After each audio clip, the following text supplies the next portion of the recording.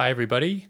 Welcome to episode number 5 of the Ask Mr. DNS podcast. I am your co-host, Matt Larson, and with me is... Cricket Lou. Sounds a little strange to say my own name like that. And just out of the blue. Yeah. Like I was lurking here on the line. We need to work on our openings, maybe. I got some heat from one of my colleagues for not having intro and... Do they call it outro? Intro and outro music? Yeah, they do. Especially as a musician, Matt, you should feel chastened and ashamed for not having some lovely intro and outro music. Yeah, I suppose.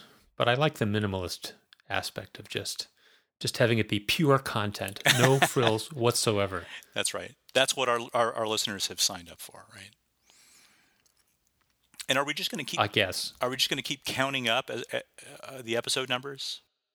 I think so. So someday we'll be at episode 374. Like, for example, that's what This American Life is at. I just listened to that 374. Episode 374. That's amazing. So when you think about Ira Glass, if you're listening, congratulations. When you think about the amount of work that goes into producing This American Life, that is really fantastic, isn't it? Yeah. And have you seen the TV show? I have. Yeah, I have. I saw the episode that began with the sort of inner city cowboys in Philadelphia, I think.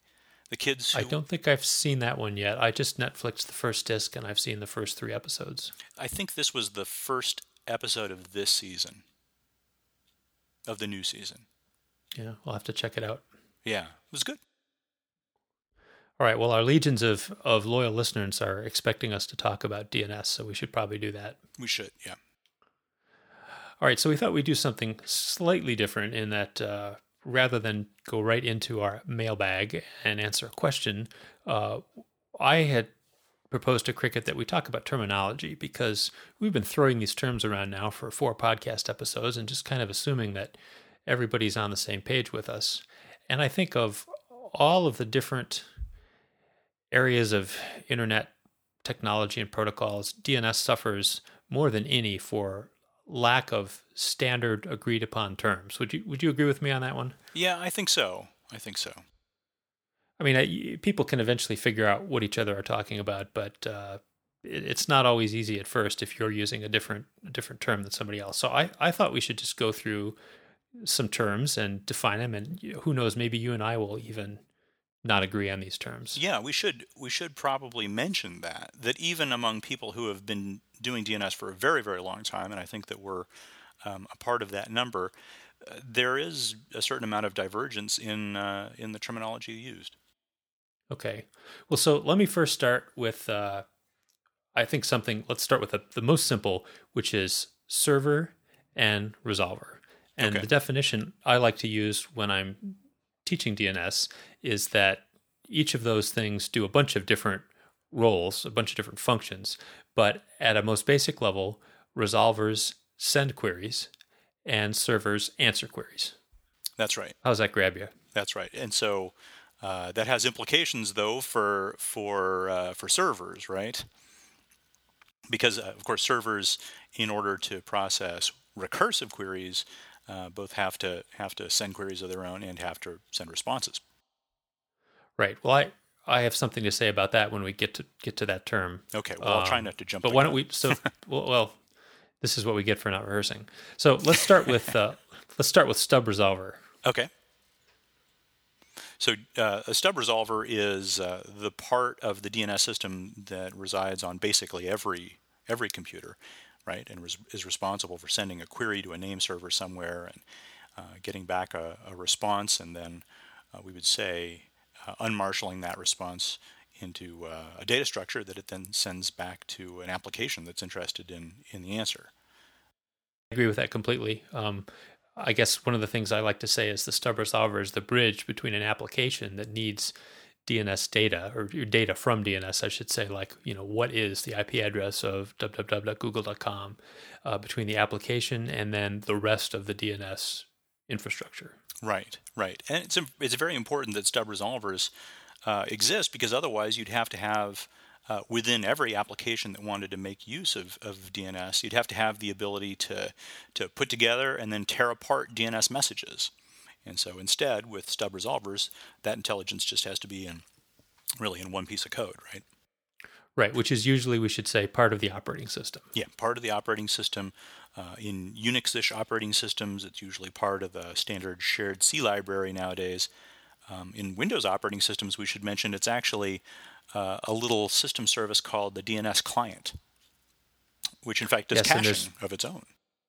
Right. You raise an interesting point. So in the good old days, stub resolvers didn't do any caching, and basically it's the bind resolver. And that's another thing that people may not realize, that when everybody hears bind, they think of bind the name server, but an equally important part of the bind software distribution is the bind stub resolver, which is the basis for the stub resolver on every version of Unix, Linux, anything like Unix that I'm aware of. I'm not aware of any operating system, any Unix derivative that started with anything different than the bind stub resolver. Right. They may have added more complex resolvers. For example, right. Solaris has NSCD, which does its own caching and has its own configurability that the bind resolver doesn't have. But they certainly started with bind, and probably there are some parts of NSCD that are based on bind. And then there's Yellow Pages, don't forget that. Although I guess we can't talk about dating yourself. Yep. So that would be an add-on, another name resolution protocol that Sun developed. Right. But right, so where I was headed with this was that stub resolvers traditionally have not had a cache. They simply have they basically are amnesiac. They just, every time they get a query from an application, or I guess I should say every time they're asked by an application to perform a query, they just do it, and then they get the response back and send it back to the application, and then they forget about it, and that's that. Except for, as you pointed out, the Windows stub resolver does have a cache. Okay, so that's the stub resolver.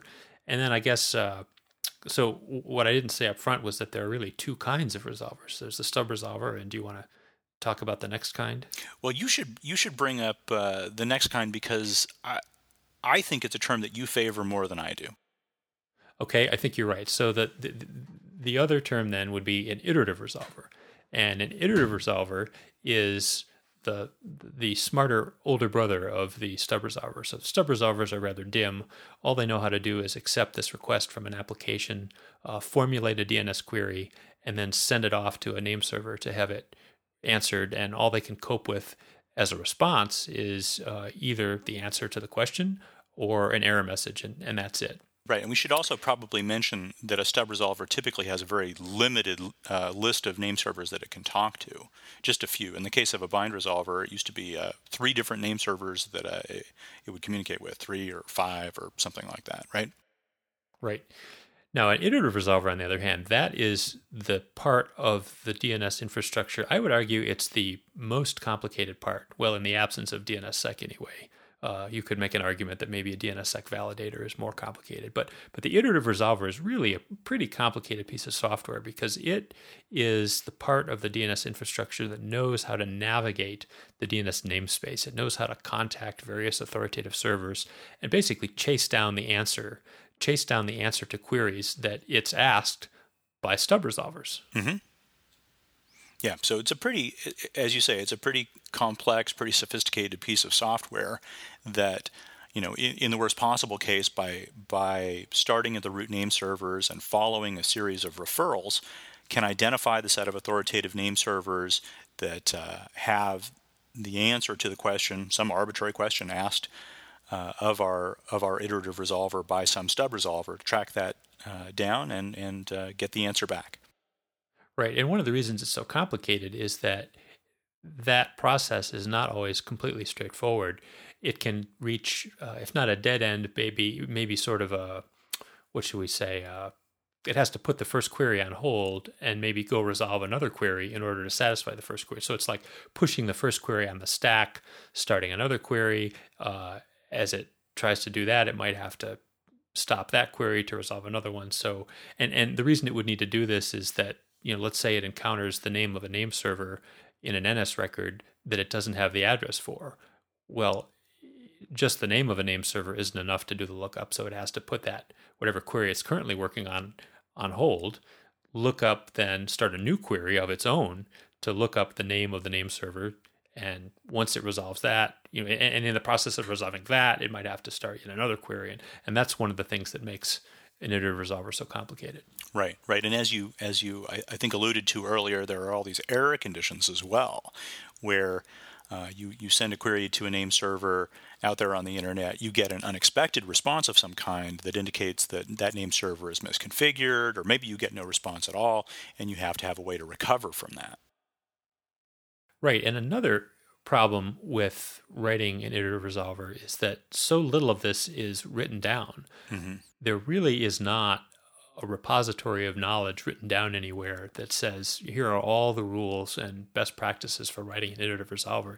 You pretty much either have to study the source code of somebody else's, or talk to somebody else who's written one, or sit down and think about it a long, hard time and reinvent stuff from scratch. And I'll tell you, a perfect example of this is lame server caching, which we're going to talk about later on in the podcast when we actually answer a question. All right. Well, my one complaint about iterative resolver as a term, and I've mentioned this to you before, is that there are a fair number of these iterative resolvers that you would, as you call them, that actually don't use iterative queries at all. An iterative resolver is often the first name server that you talk to, right? Your stub resolver is configured to use that first name server, but that name server in many cases simply has a forwarder configured, and the forwarder is somewhere central within your enterprise network. And of course, as we've probably said before, name servers that are configured to use forwarders send only recursive queries, not iterative or non-recursive queries to those forwarders. Yeah, absolutely right.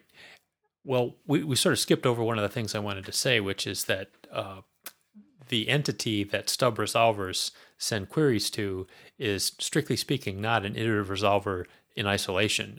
If you stick to the definition that resolvers send queries and name servers answer queries, you couldn't have an iterative resolver really by itself, because how would it receive instructions for what to query? It really has to be coupled with a name server. Mm-hmm. So the entity that you get when you combine a name server that answers queries and an iterative resolver that sends queries is a recursive name server.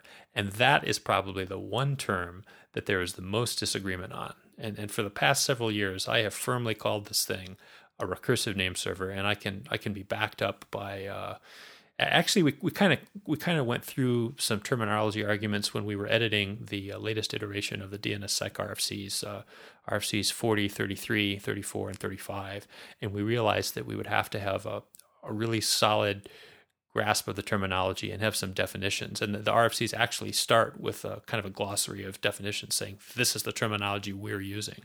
And it does say recursive name server. So that's my justification for calling it that. But what are some of the other names that you've heard people call this thing? Well, sometimes local name server. I've used that before. Caching name server? Caching name server. Some people will occasionally call it a caching-only name server, but of course that's not correct unless, in fact, it is not authoritative for any zones. Right. Well, so now we're getting on to sort of the next thing. But what else do we want to say about recursive name servers?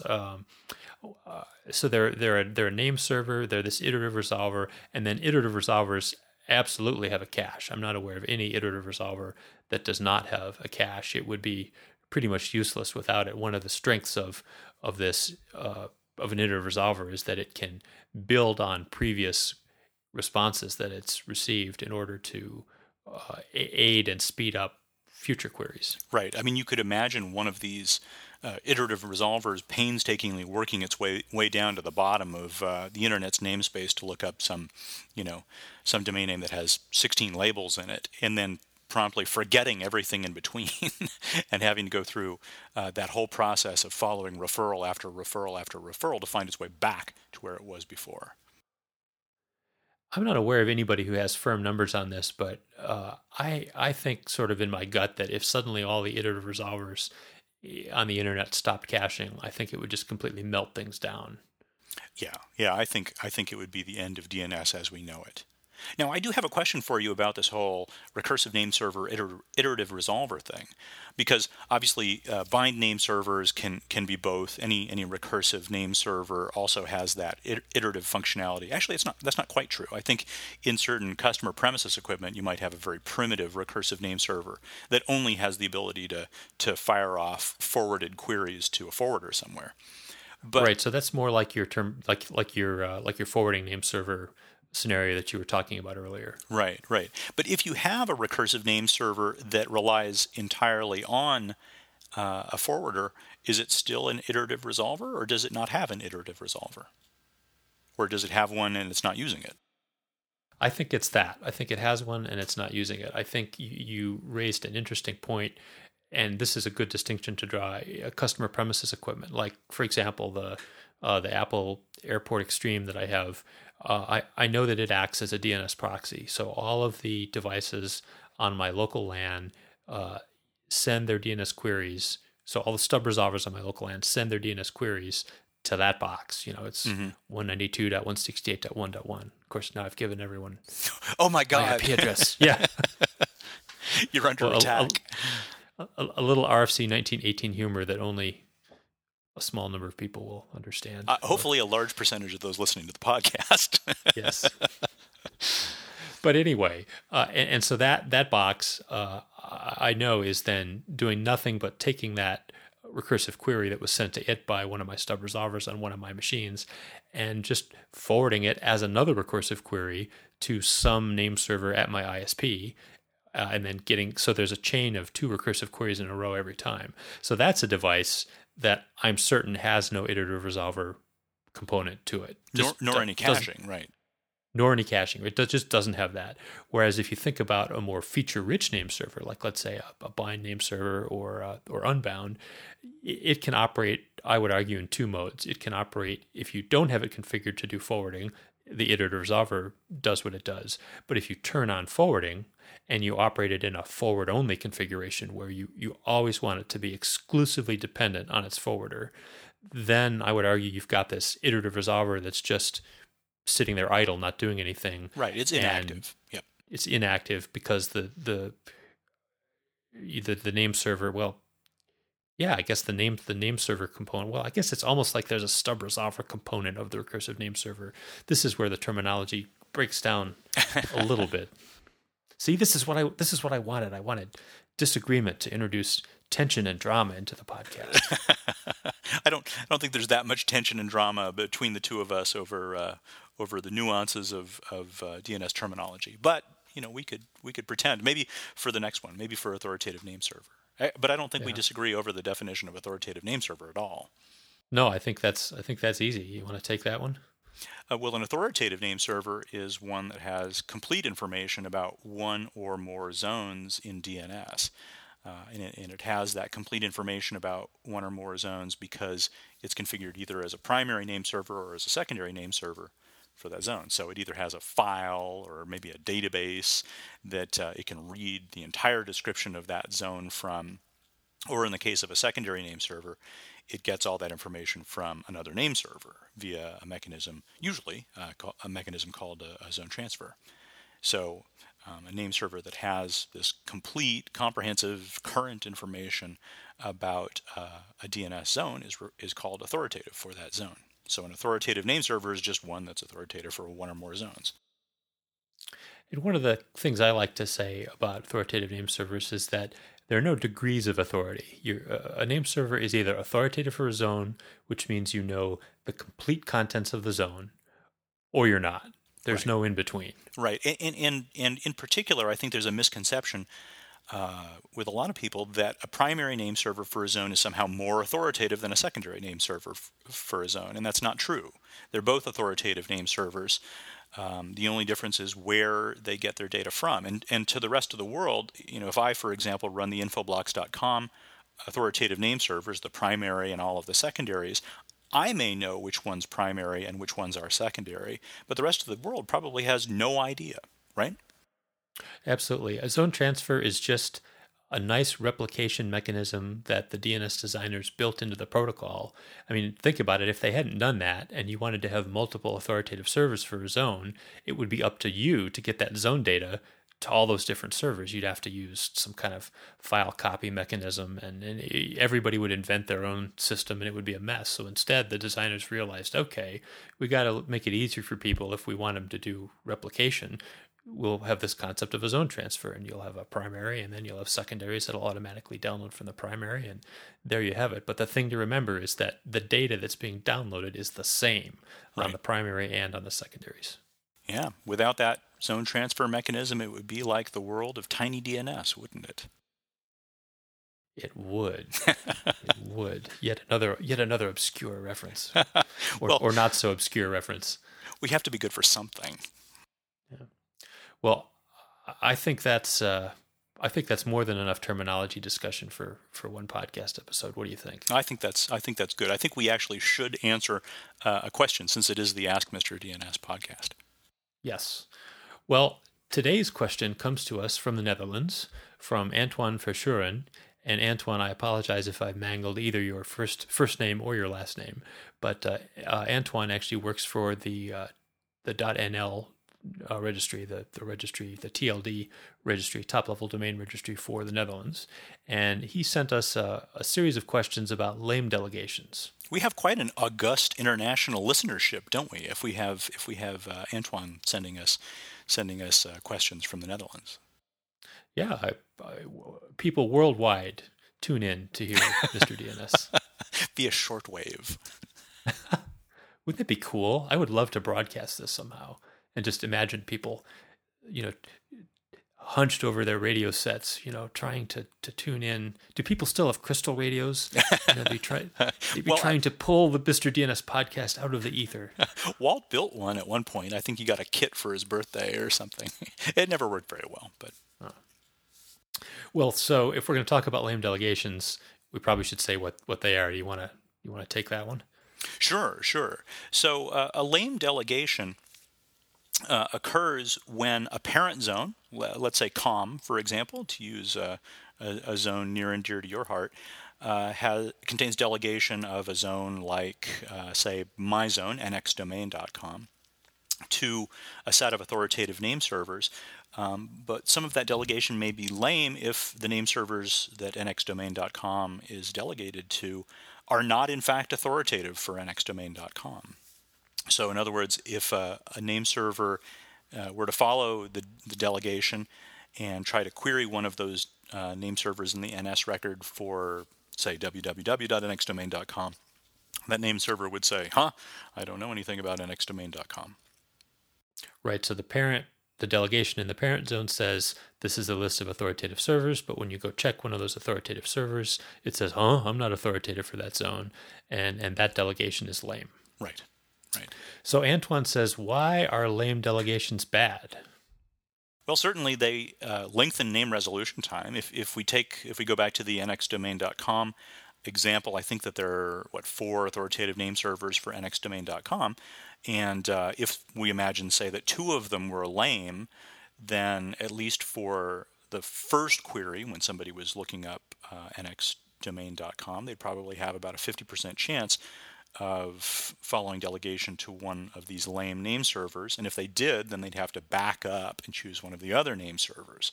So name resolution time is going to go up, right?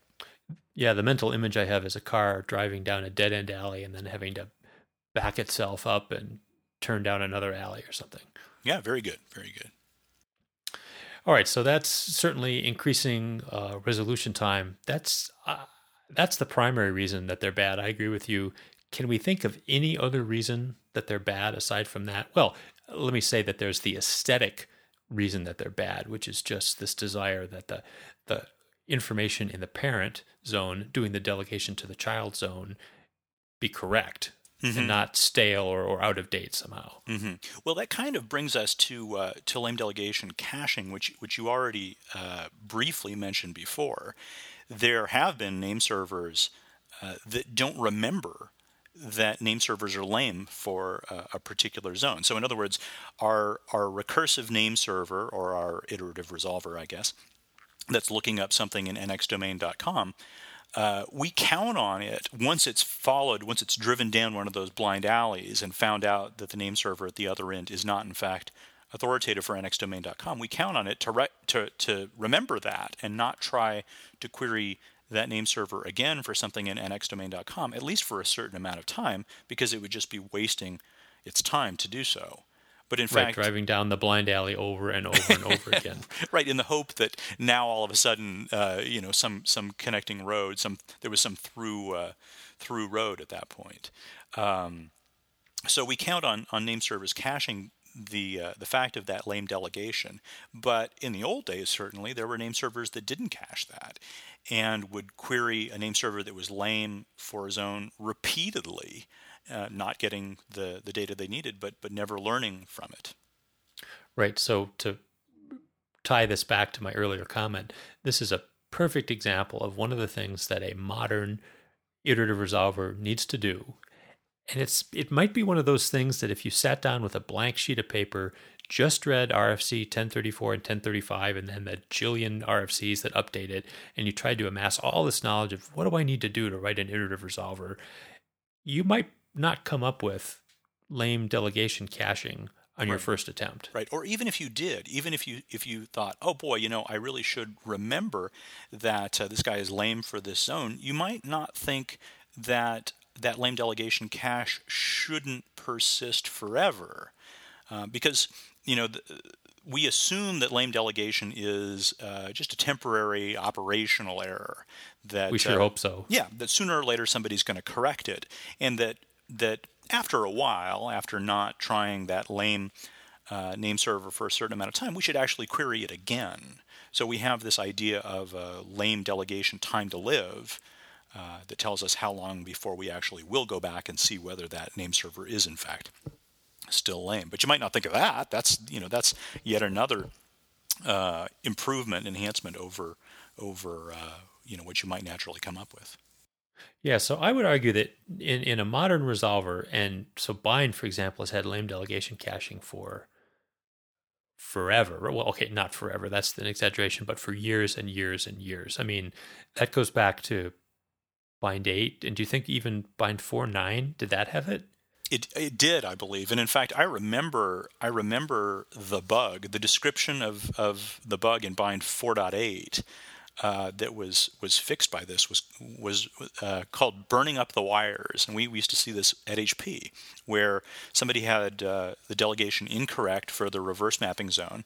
And another name server trying to do reverse mapping would, as they say, just burn up the wires, sending query after query after query to that lame name server, and never learning that name server was not was not in fact an authoritative name server for that reverse mapping zone. And it's actually somewhat compounded by the fact that sometimes the lame name server is the one that's responding the most quickly to you. So in those days, you were already using round trip time to lock on to the closest name server to you, the one that was responding the most quickly. But if it were lame, you would and responding quickly to your queries, you'd just keep trying it over and over and over, and never try any of the other name servers, which might not be lame.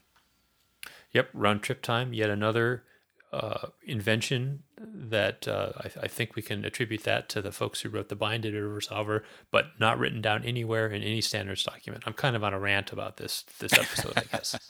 Yeah, although, that's a place where perhaps we ought to allow a certain amount of variability. Certainly round trip time, I think, over the years has proven to be a very, very robust server selection algorithm.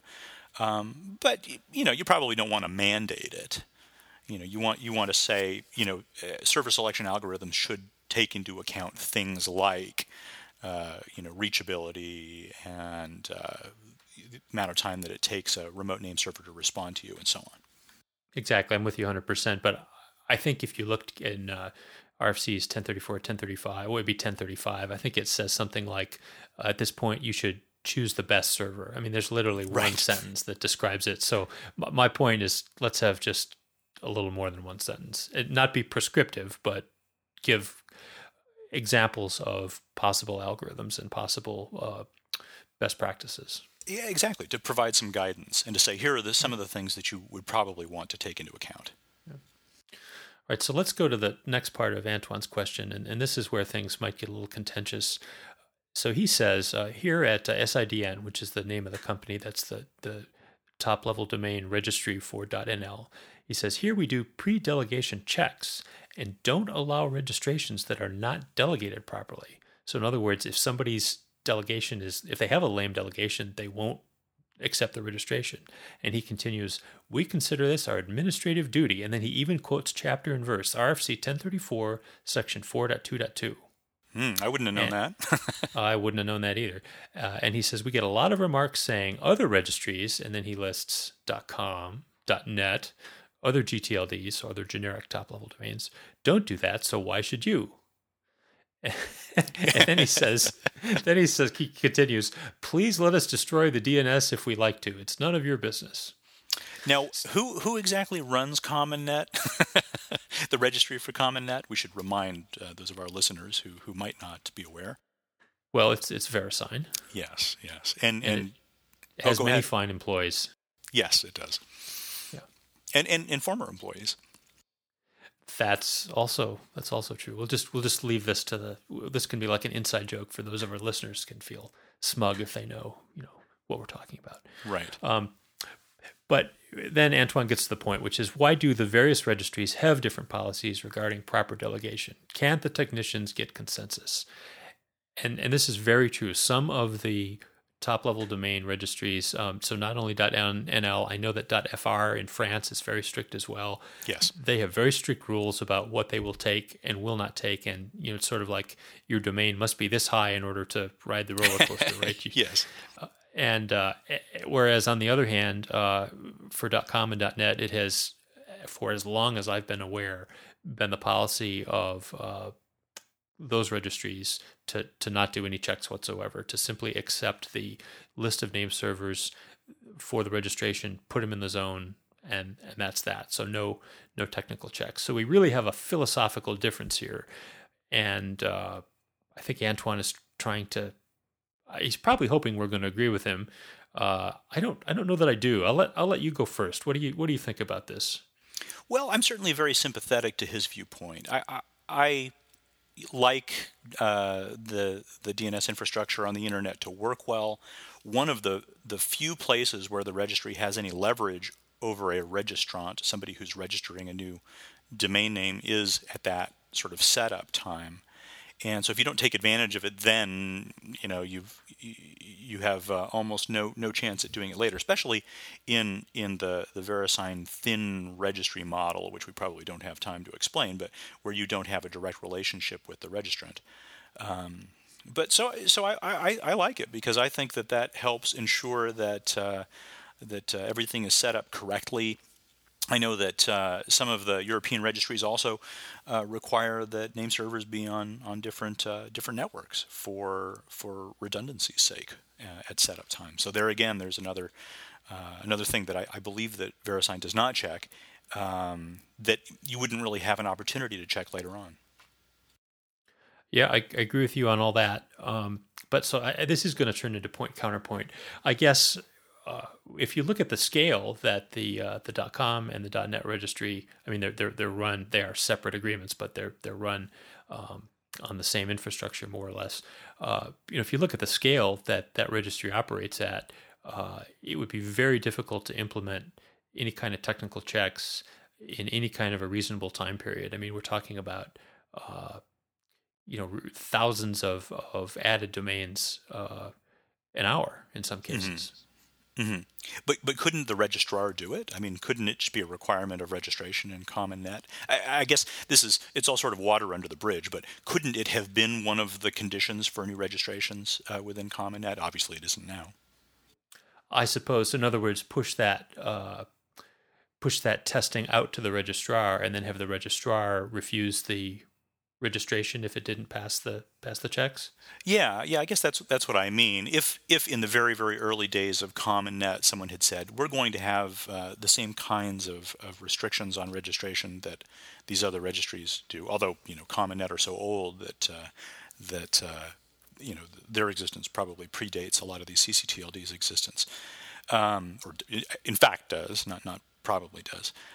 But if early on someone had said we should do these checks as well and had sort of delegated those checks to the registrars, it seems like it would have been possible. The registrars, are the ones who actually maintain the relationship with the user. The user is filling out some sort of web-based form, generally on the registrar's site. The registrar can do that. In fact, in many cases, they're even using the registrar's name servers. Right. So I'll agree with you on all that, but I guess what this argument comes down to for me is, I agree with you that yes, it's in a perfect world, it would be great if there were no lame delegations. But I get back to in the modern world that we live in, where we have the vast majority of deployed iterative resolvers do lame delegation caching. So once they encounter one of these things, they don't drive down the alley again for a while. In the environment that we're in today, what's the harm? Yeah, I tend to agree with that. Also, and we haven't really talked about this, allowing what are initially lame delegations enables users, for example, to register domain names. Well, first of all, on a speculative basis, we'll avoid the topic of how we feel about speculation in domain names. But it also allows you to go ahead and set up delegation and then set up your name servers at some later date. Right, so you don't have to have everything set up necessarily in advance. And it's one thing if, let's say, we're adding a new delegation to the root zone, a new top-level domain. You'd probably want that TLD to be all set up and ready and have no lame delegations before you bring a new TLD online, because it's of the critical nature of it, and it's so high in the DNS namespace, if you will. It's something that a lot of people presumably are going to be using. On the other hand, if it's a second-level domain, the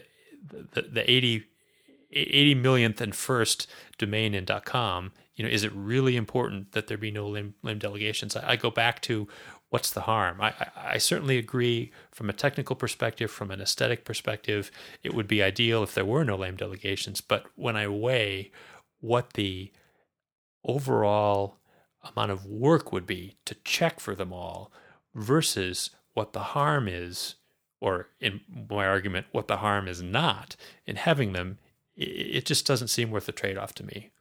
Mm-hmm. Mm-hmm. Well, so that's my position. And the discussion is largely academic at this point, because, of course, the rules that govern common net and the fact that is not checked for common net, that's it's all been decided. Yeah, I don't think it's going to change anytime soon. Yeah. So, what do you think? Have we wrapped that one up? Well, I think that in true tradition of the Ask Mr. DNS podcast, we've simply flogged the question to death. Well, at least we're becoming consistent over time. That's right. Well, I see that we're over the ideal podcast limit. We are. So if you've stayed with us through all 38 and actually almost 39 minutes now, thanks very much. Indeed. So this will give somebody a chance to, they could get all the way to work and then have a little bit left over for the drive home. That's right. I'm just assuming everyone has the half-hour commute that I do. On a bad day, I do, I guess. All right. Well, do you want to take us out? Sure. Well, thanks for tuning in to episode 5 of the Ask Mr. DNS podcast. Just a reminder that we'd love to hear from you. We'd love your questions at mrdns@ask-mrdns.com. And we'll try to have another podcast out, actually another in-person podcast coming up, right? That's right. This one from the East Coast. That's right. Wow. we're Mr. DNS gets around. He does indeed. And anyway, thank you very much for tuning in, and we'll see you next time. All right. Bye-bye.